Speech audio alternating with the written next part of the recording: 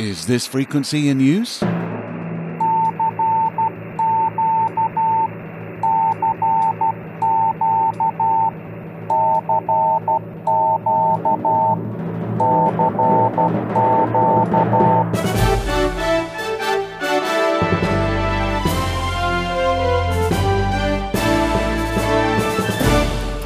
Welcome to Southgate Vibes, a selection of the latest stories direct from Southgate Amateur Radio News. I'm Steve Richards, Golf 4 Hotel Papa Echo, and in this podcast you're going to hear my personal picks of what is happening in amateur radio and the wider world of communications. Whether you're just starting out in ham radio or an experienced operator spinning around the spectrum for those rare and sometimes strange signals, I hope you'll find something to entertain you here. Welcome to Southgate Vibes.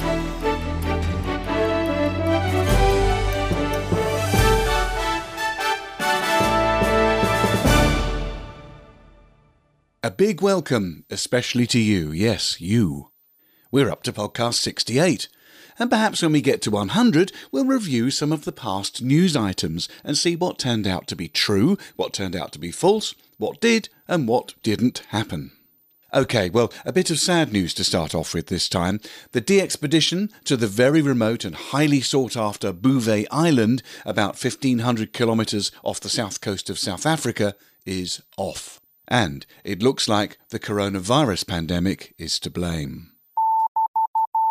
The global pandemic has impacted the expedition charter vessel business very hard, and this includes the venerable RV Braveheart, which has provided outstanding safety and service to many DXpeditions. The team, hoping to activate Bouvet Island using 3 Yankee 0 Juliet, had signed a contract with Braveheart.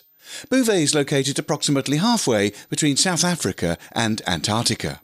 Recently, the team was informed that Braveheart will be sold, and as a result, Nigel Jolly will no longer be associated with the ship, so their contract with the ship has been cancelled and their deposit will be refunded.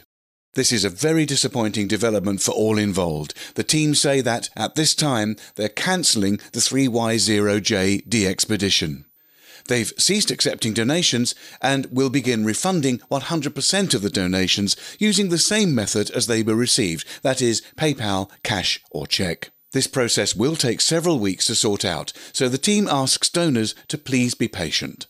Represented by Paul, November 6 Papa Sierra Echo, and Kenneth, Lima Alpha 7 Golf India Alpha, the 3Y0J team wishes to thank all of the donors and sponsors that gave so generously to this project. They will continue to research other ships and possibly find another suitable vessel for a future project.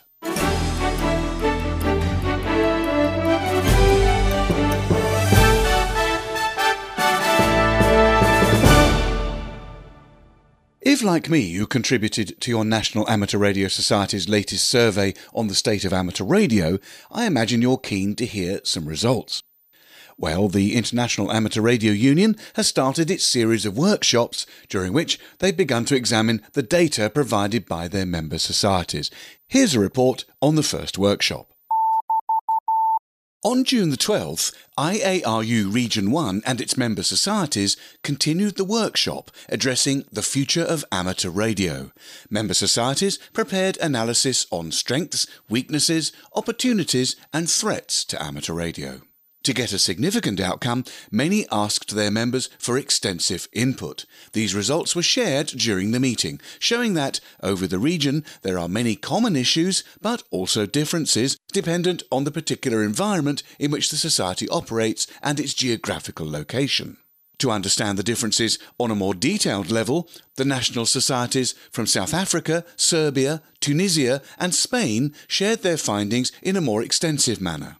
In the afternoon, the session continued in breakout groups, leading to interactive discussions, refining the outcome of the morning's presentations. With this valuable information, a good foundation has been laid for the forthcoming sessions, including the final workshop in October later this year. The IARU has published a slide showing the strengths, weaknesses, opportunities and threats identified from the survey held by the RSGB and other member societies. The key points identified in the slide make interesting reading. Under strengths, the strong and diverse amateur radio community was highlighted, as well as good relationships with regulators. The public service element of amateur radio was also quoted. Some weaknesses in amateur radio included how the hobby is portrayed and a lack of motivation and capability within the community. There was also concern about recruitment and retention, as well as the demographic of the amateur population. The IARU member societies identified opportunities as working to grow recruitment, develop technology and further support emergency communications, finding ways to improve the image of amateur radio and becoming more involved with STEM subjects, that's science, technology, engineering and mathematics. Threats to amateur radio that were commonly identified were increasing noise levels in the radio spectrum, loss of parts of that spectrum, and more generally where amateur radio loses out to more powerful competitors, and the quality of relationships with the authorities. Further information and the summary slide can be viewed at www.iaru-r1.org.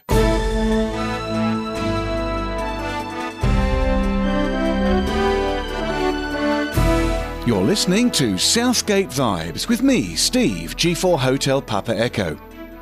We'd love to hear from you. If you have a comment or a question, pop us over an email.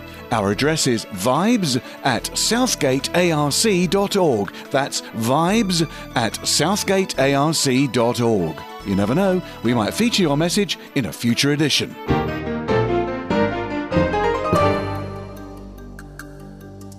Towards the end of this year, there will be several events to mark the first transatlantic message by radio, and a lot of work has already started behind the scenes, and there's an opportunity for all UK amateurs to take part.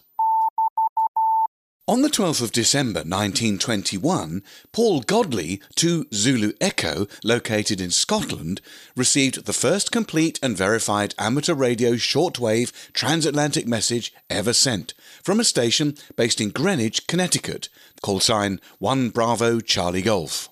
This reception was during the second of 4 transatlantic tests coordinated between the ARRL and the RSGB, which started on the 7th of December 1921 for a period of 10 days. After arriving in England, Godley's initial station setup was in London. This location, however, proved unsuitable as it was hampered by local noise. Before leaving London, Godley discussed his plans with both Guglielmo Marconi and Harold Beveridge, who were coincidentally in London too. After a brief reconnoitre of Scotland, Godley, with the assistance of the local Glasgow-based Marconi company, finally settled on Ardrossan as the site to conduct his reception experiments. For these experiments, Godley had a special permit issued by the GPO. Godley used state-of-the-art receiving apparatus, which was a Paragon Regenerative receiver and an Armstrong superheterodyne receiver, hence his nickname Paragon Paul. Godley also erected a 1,300-foot Beveridge antenna system, which was to be the first installation and use of a Beveridge antenna system in the UK. Over the coming months, the RSGB's Radcom magazine will be including detailed articles on the history of the series of transatlantic tests and explaining how you can take part in a number of events celebrating their centenary. The Crocodile Rock amateur group are celebrating the centenary of Paul Godley's success in collaboration with North Ayrshire Council. With the assistance of the GMDX group, the special event stations Golf Bravo 2 Zulu Echo and Golf Bravo 1002 Zulu Echo respectively will be operating from the 1st to the 28th of December 2021. These stations will be operating from both the original site in Ardrossan and from the North Ayrshire Heritage Centre, located at Saltcoats. North Ayrshire Council will be hosting an exhibition celebrating Paul Godley and his transatlantic tests conducted in Ardrossan. Local primary and secondary school children will also benefit from this exhibition through an active and appropriate STEM theme that will include radio communications. For the benefit of all UK and Crown Dependency radio amateurs, the CRAG have negotiated the rare 2 Zulu Echo suffix, which can be used between the 1st and 28th of December 2021. The suffix can be used in conjunction with your own call sign, so it's your own call sign / 2 Zulu Echo.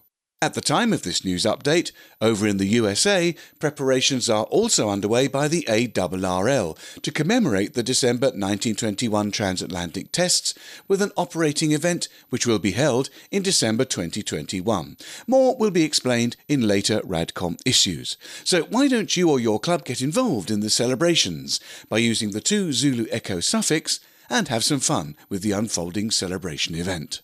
Crocodile Rock Amateur Group is keen to welcome volunteers with all aspects of the centenary celebrations, and particularly with operating, logistics and heritage archive coordination. The team are particularly looking for a portable mast, for example. To volunteer or assist, please contact Bob Alexander, Golf Mike 0 Delta Echo Quebec, or Robbie Venard, Golf Mike 0 Sierra Echo India. Their email addresses can be found at qrz.com. You are listening to Southgate Vibes with me, Steve, G4 Hotel Papa Echo. It's all about radio and the wider world of communications. I've picked out some of the latest stories from Southgate Amateur Radio News, and you can find a lot more by going to southgatearc.org. Spin across the amateur bands and you'll hear a lot of people discussing and wondering about how Solar Cycle 25 is going to perform, because it hasn't been all that spectacular yet, has it? Some scientists, who some consider mavericks or even heretics, are putting forward some new research which may suggest that, whilst a slow starter like me in the mornings, Cycle 25 might be just about to explode into activity. What was I saying about checking over old news stories and seeing which ones came true? According to spaceweather.com, something big may be about to happen on the Sun. It's called the Termination Event, and it could kickstart Solar Cycle 25 into a higher gear. A handful of solar physicists are bucking conventional wisdom to promote this idea, and we will soon find out if they're correct. If you've never heard of the Termination Event, you're not alone. Many researchers have never heard of it either. It's a relatively new idea in solar physics, championed by Scott McIntosh, a solar physicist at the National Center for Atmospheric Research in the USA, along with colleague Bob Learman of the University of Maryland. According to the two scientists, vast bands of magnetism are drifting across the surface of the Sun. When oppositely charged bands collide at the equator, they annihilate or terminate. There's no explosion, this is magnetism, not antimatter. Scott McIntosh said that if the Terminator event happens soon, as he expects, new Solar Cycle 25 could have a magnitude that rivals the top few since record-keeping began. This is, to say the least, controversial. Most solar physicists believe that Solar Cycle 25 will be weak, akin to the anemic Solar Cycle 24, which barely peaked back in 2012-13. Orthodox models of the Sun's inner magnetic dynamo favour a weak cycle and do not even include the concept of terminators. The researchers said that they found that the longer the time between each cycle's terminator, the weaker the next cycle would be. Conversely, the shorter the time between terminators, the stronger the next solar cycle would be. Solar Cycle 25 is shaping up so that its Terminator event is coming only 10 years since the Terminator event that began Solar Cycle 24. Previous solar cycles with such short intervals have been amongst the strongest in recorded history. These ideas may be controversial, but they have a virtue that all scientists can appreciate. They're testable.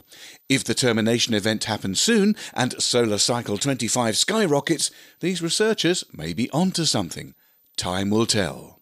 You can read much more and see some diagrams at spaceweather.com. Well, that's it for this time. You've been listening to Southgate Vibes, stories about amateur radio and the world of communications from Southgate Amateur Radio News. You can find these stories and many more daily reports at our website, southgatearc.org. Don't forget, we'd love to hear from you. You can get in touch by sending an email to vibes@southgatearc.org. So until next time, this is Steve Richards, G4 Hotel Papa Echo, signing off and wishing you best 7-3.